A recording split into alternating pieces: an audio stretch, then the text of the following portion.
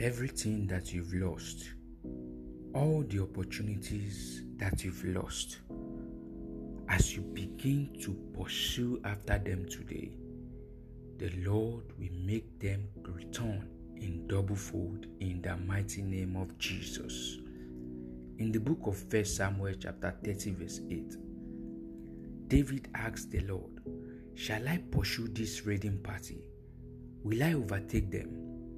This is what God told him, and this is what God is telling you this morning. God said, "Pursue them. You will certainly overtake them and succeed in the rescue."